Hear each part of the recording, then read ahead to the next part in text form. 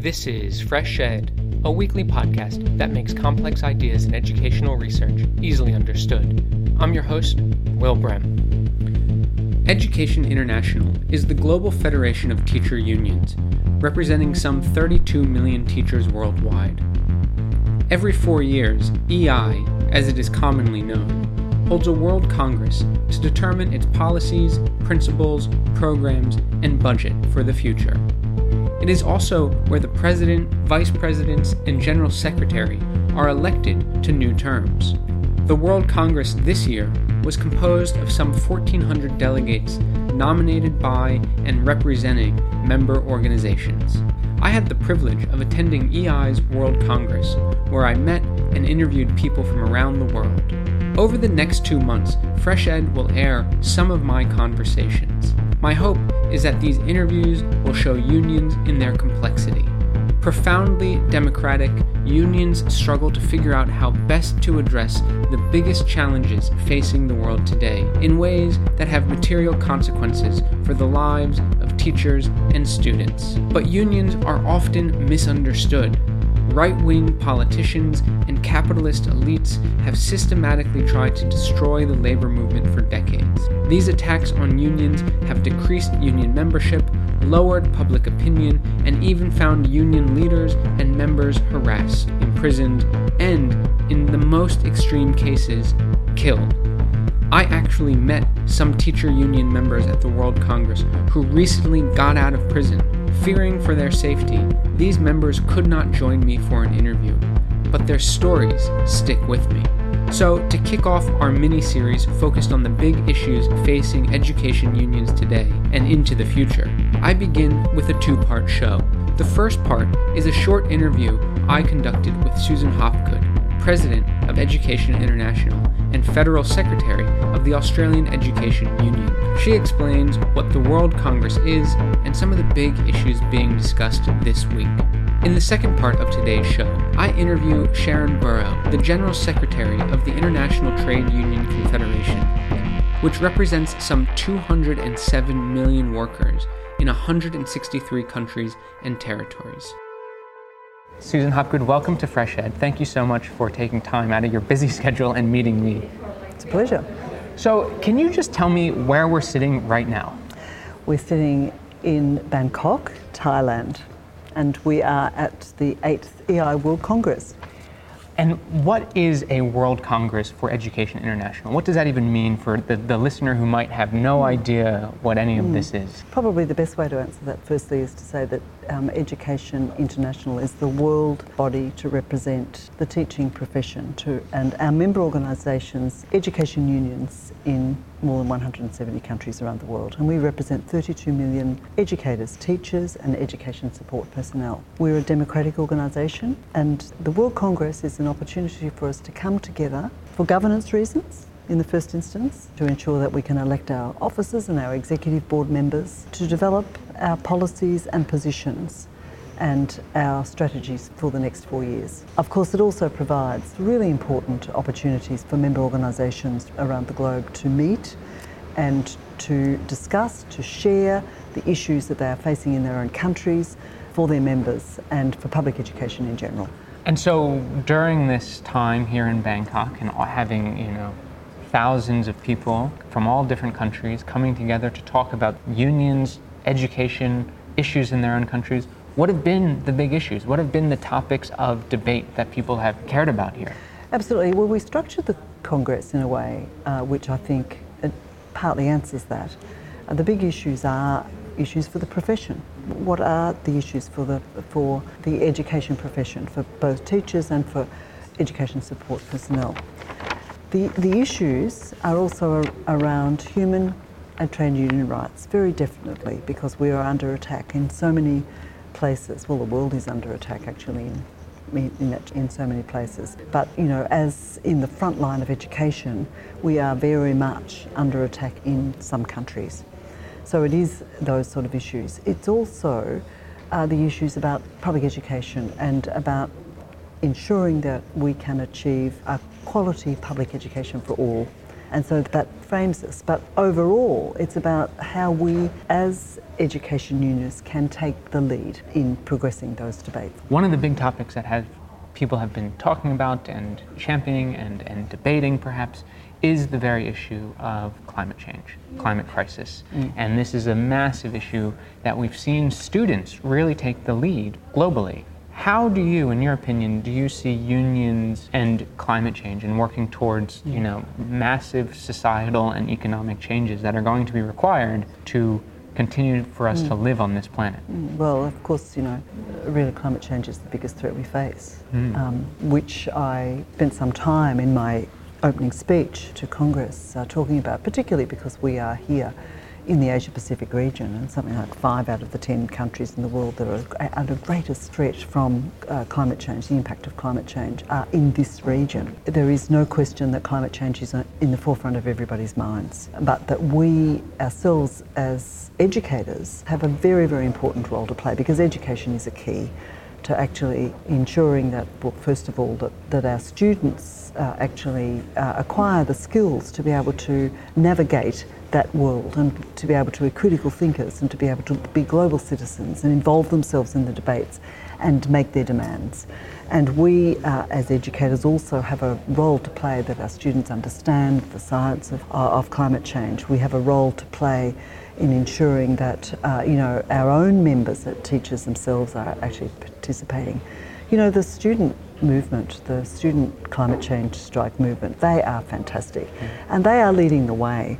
They are telling us, look, we can't wait for you adults any longer. And they're not waiting. And they're not waiting. They are not waiting.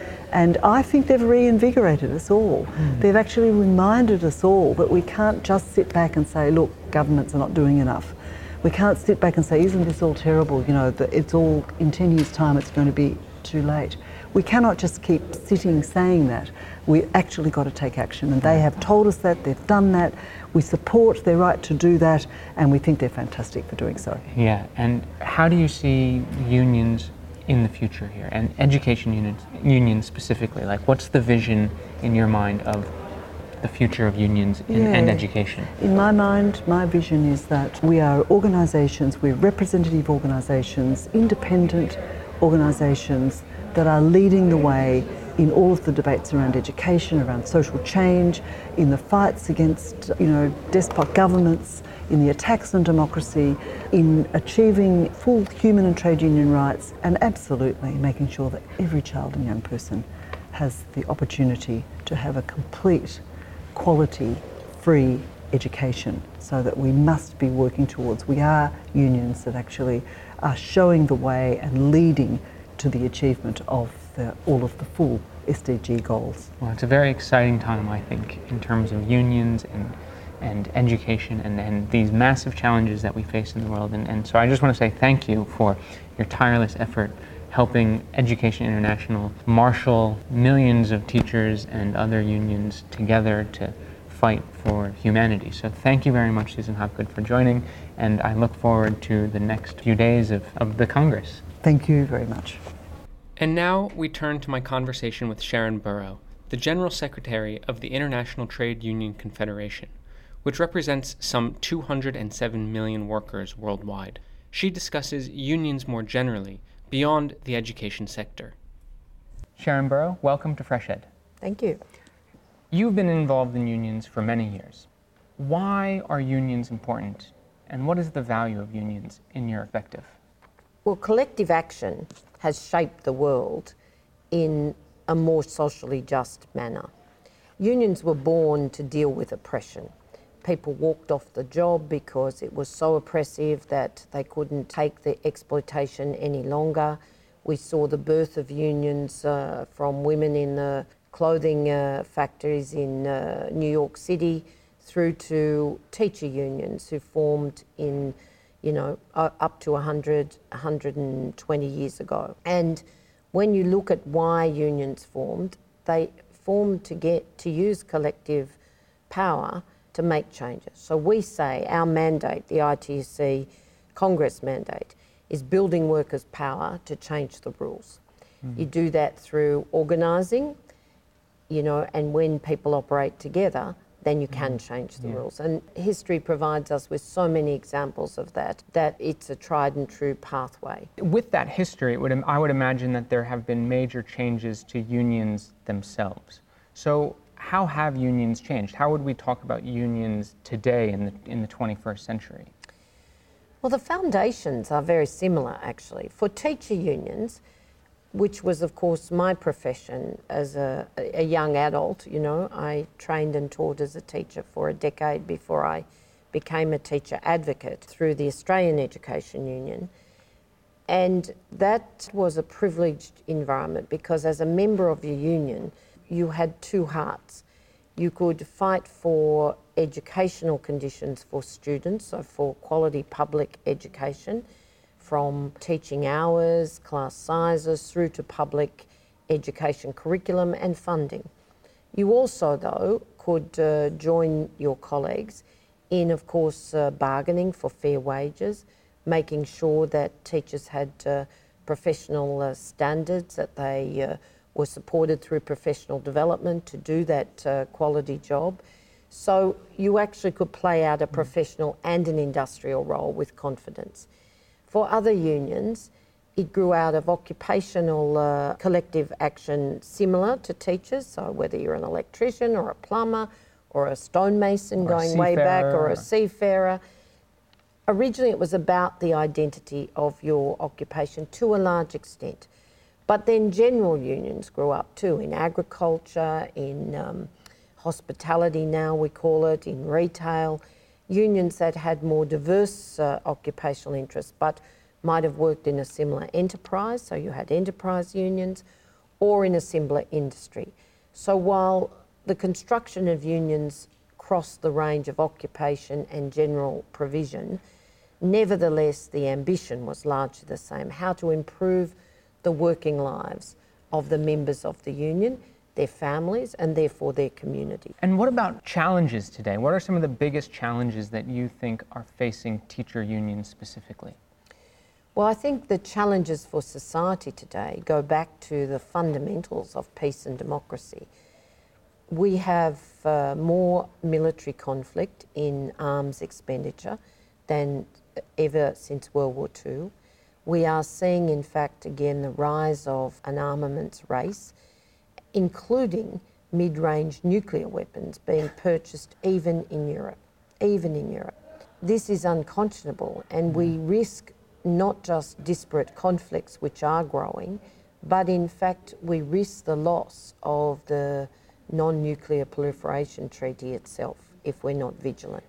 So having to go back to an environment where peace is a commodity we really have to struggle for, where people are losing trust in democracy because governments have failed to ensure distribution and they feel like they're living on the edge.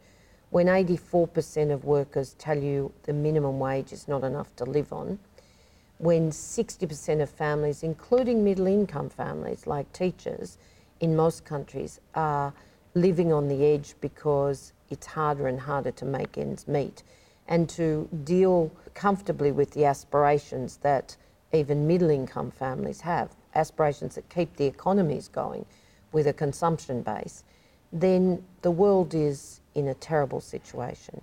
If you think just of the last 20 years, the world's 3 times richer than it was just 20 years ago. And if you go back to the origins of the social contract arising out of World War I, World War II, the Great Depression, many times growth in GDP. Yet it hasn't been distributed, and so most people commonly think about this as the 99% versus the 1%. But in reality, it's about the despair people are feeling around secure jobs or the threat to their security in terms of employment, and of course around fair and just wages, and the social protection of a safety net with vital public services like education and health that are being eroded. So when governments have failed to distribute the wealth, failed to give people that sense of security, then in reality you have an era where the first generations of children are likely to be worse off than their parents. That creates a lack of trust in democracy. People are walking away. Young people are actively questioning whether democracy is a good system. That frightens me. I don't know if it frightens other people, but what's the alternative? Fascism, dictatorship, authoritarianism, whatever name you want to use. People fought world wars to actually have peace and democracy. And we know that when people have rights, when they have the rule of law to ensure compliance, when they have an adequate wage on which they can build a life for themselves and their families with dignity, and when they have that social security or welfare system to fall back on, then peace is a much easier environment to shape, and democracy is much more stable. So that's why we need a new social contract today. And educators are central to that. Public education is central to that because it's the only environment where you can genuinely build respect for people from all over the world in terms of migrant workers, in terms of different religions, in terms of different races and beliefs. Those things are really critical to a stable, integrated society, fundamental for peace and democracy. And I've always believed education is at the core of a stable and civilised environment. It seems like you're talking about the value of an education being so much further than getting a good job. Well, absolutely. I mean, you can't dismiss the reality that people who have education, including higher education, and those who are members of a union, those combinations mean that you are probably likely to be up to 20% better off in your remuneration and much better off in terms of job security. But education is about people's humanity, about our respect for history, for societies generally, for difference, and it's also about enjoyment and pleasure and the arts and music, you know, our cultural base. So for all sorts of reasons, education sits at the heart of a civilised society, but it's also central to democracy. Yeah, and it would be dangerous, I would imagine, for people who aren't advocates of democracy. You know, an educated citizenry can do things that are pretty unimaginable.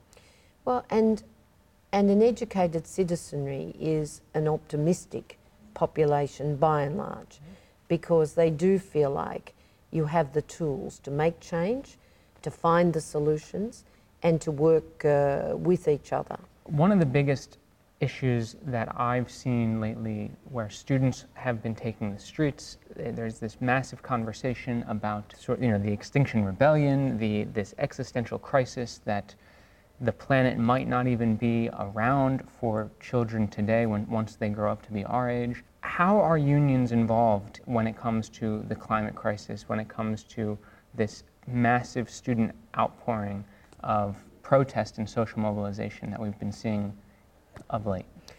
Well, the leadership of our students is just magnificent. We've seen it at other points in our history, but this one is timely. It's so necessary.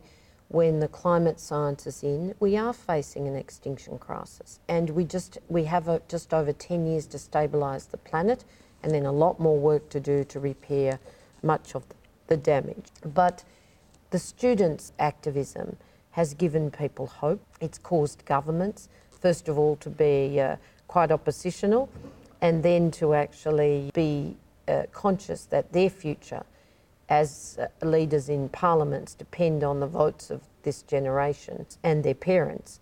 And so if anything has triggered a sense that we need to raise ambition, it's certainly the leadership of our students. But the global labour movement's been at the heart of the climate debate for more than 2 decades. We've fought for well over a decade to get just transition in the global agreement, first towards Copenhagen and now, of course, realised in the Paris Agreement. We're now building on that by educating trade unions from all sectors to go to the table and bargain for emissions reductions, just transition agreements where you've got shifts in technology, or particularly in the shifts in energy where fossil fuels are and have to be phased out, beginning with coal. And those just transition agreements give people hope. They're about securing pensions, they're about securing income support for displacement, for skills development, and of course for redeployment. They're about demanding investment and renewal in communities so that people have the hope of secure jobs for themselves and their children. That's the basis, again, of building hope and confidence, and therefore demand of governments to raise ambitions to secure good jobs on a living planet. So we actually have been at the heart of this. It's painful. It's really painful. For anyone who's walked the coal mines, who knows the history of coal miners who built fantastically strong unions, who turned the most dangerous profession in many parts of the world into a relatively safe one, and who've built communities, then to see all of that being taken away is very painful. But we also have unions who are fighters, and in every walk of life, whether it's transport, construction, manufacturing, agriculture, or the public services, every union needs to do their bit. And so I'm proud of the union's advocacy and commitment, despite the pain and the opposition you have to tackle along the way. And what about economic changes that are going to be required to create a sustainable world, to not continue polluting the levels we are through the whole process of consumption, consumption gone mad in a way. So, are you hopeful that we as a society, a global society, would be able to imagine new economies? I mean, is that even going to be possible? I think absolutely. First of all, the current model of globalisation's failed us. The economic model has failed working people. That's why you have massive inequality, the 99% versus the 1%. And so we have to rebuild the economic model, and we have to do that with a sustainable frame. So why should we, not reform the way we think about, wrappings, the use of plastics? I had a young industrialist say in a workshop not too long ago, if you can't reuse or recycle the product, don't deploy it in the first place. It's new thinking, it's challenging, but there are also opportunities for jobs, for new knowledge, and of course for the way in which we live, which is less disposable, if you like. I think all of those things provide great opportunities, and there's certainly new frontiers of knowledge and technology and innovation that, again, schools and universities will provide the basis for. And what about the future of education unions themselves? How do you see this future?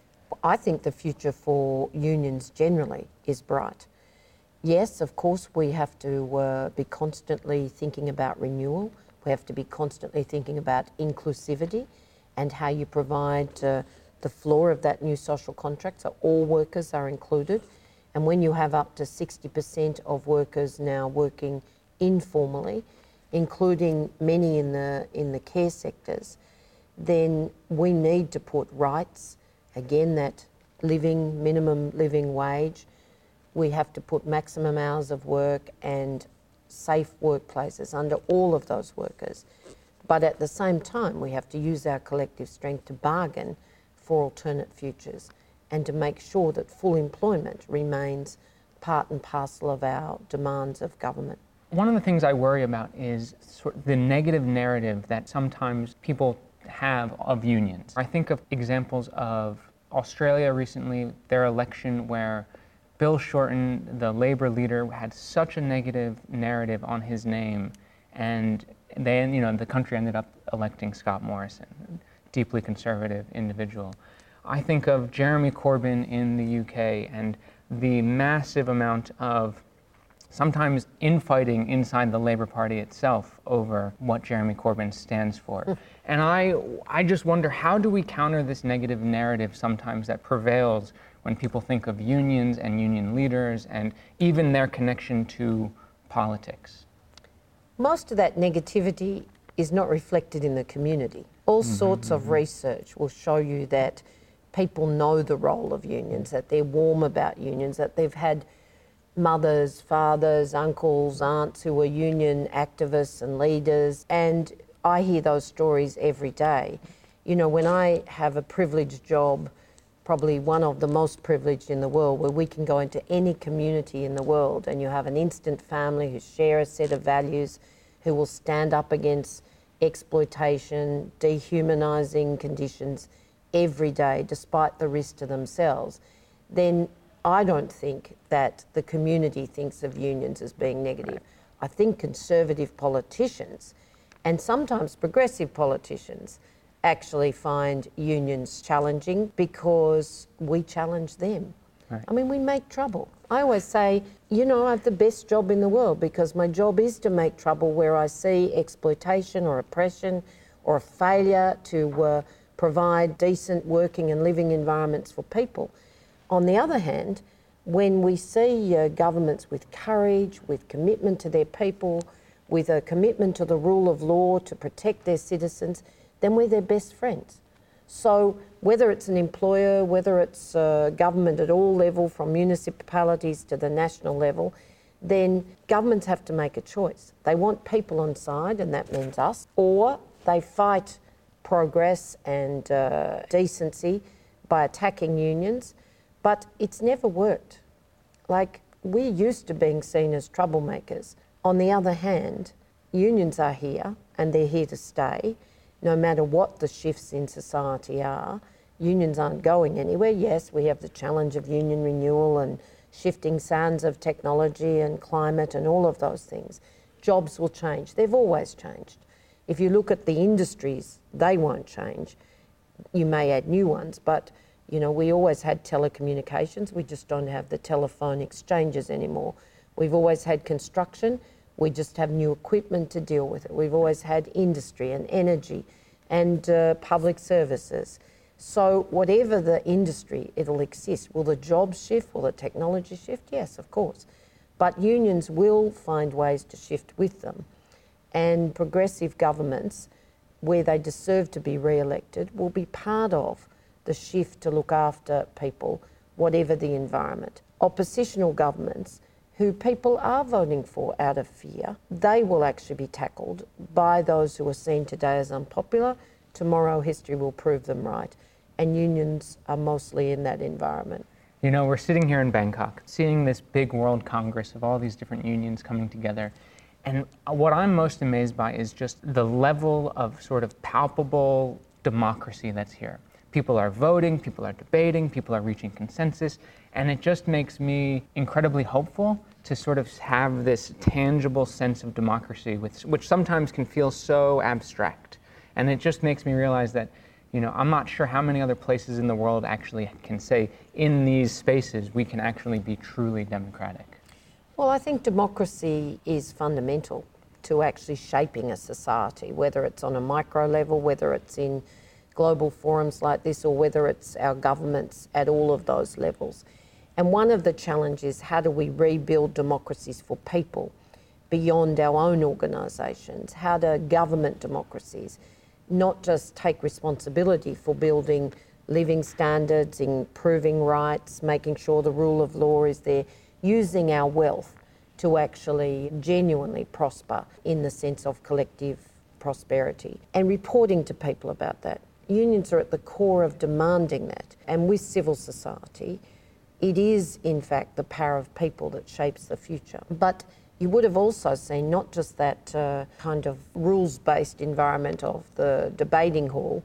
You would have seen, I'm sure, arguments in the corridors, Absolutely. Caucus It's not meetings easy. to build the commitment to a common position, you know, discussions around amendments and how you could change it, knowing you mightn't be able to oppose it, but you might be able to reshape it. So democracy's messy. It's chaotic, it's messy, but you know what? It's the best system we have. And it has to operate at all levels. And that's why it's so beautiful in my mind. I mean, that messiness is sort of what makes it so beautiful. Yeah, sometimes I'm not sure beautiful is how I'd characterise it, but it certainly is something we need to protect and we need to fight for. Well, Sharon Burrow, thank you so much for joining Fresh Ed, and keep on fighting. Thank you. Susan Hopgood is president of Education International, and Sharon Burrow is the General Secretary of the International Trade Union Confederation. Today's episode was put together in collaboration with Education International. A transcript of today's interview can be found at freshedpodcast.com. Please note that opinions expressed on Fresh Ed are solely those of the host or the guest interviewed, not Fresh Ed, which takes no institutional position.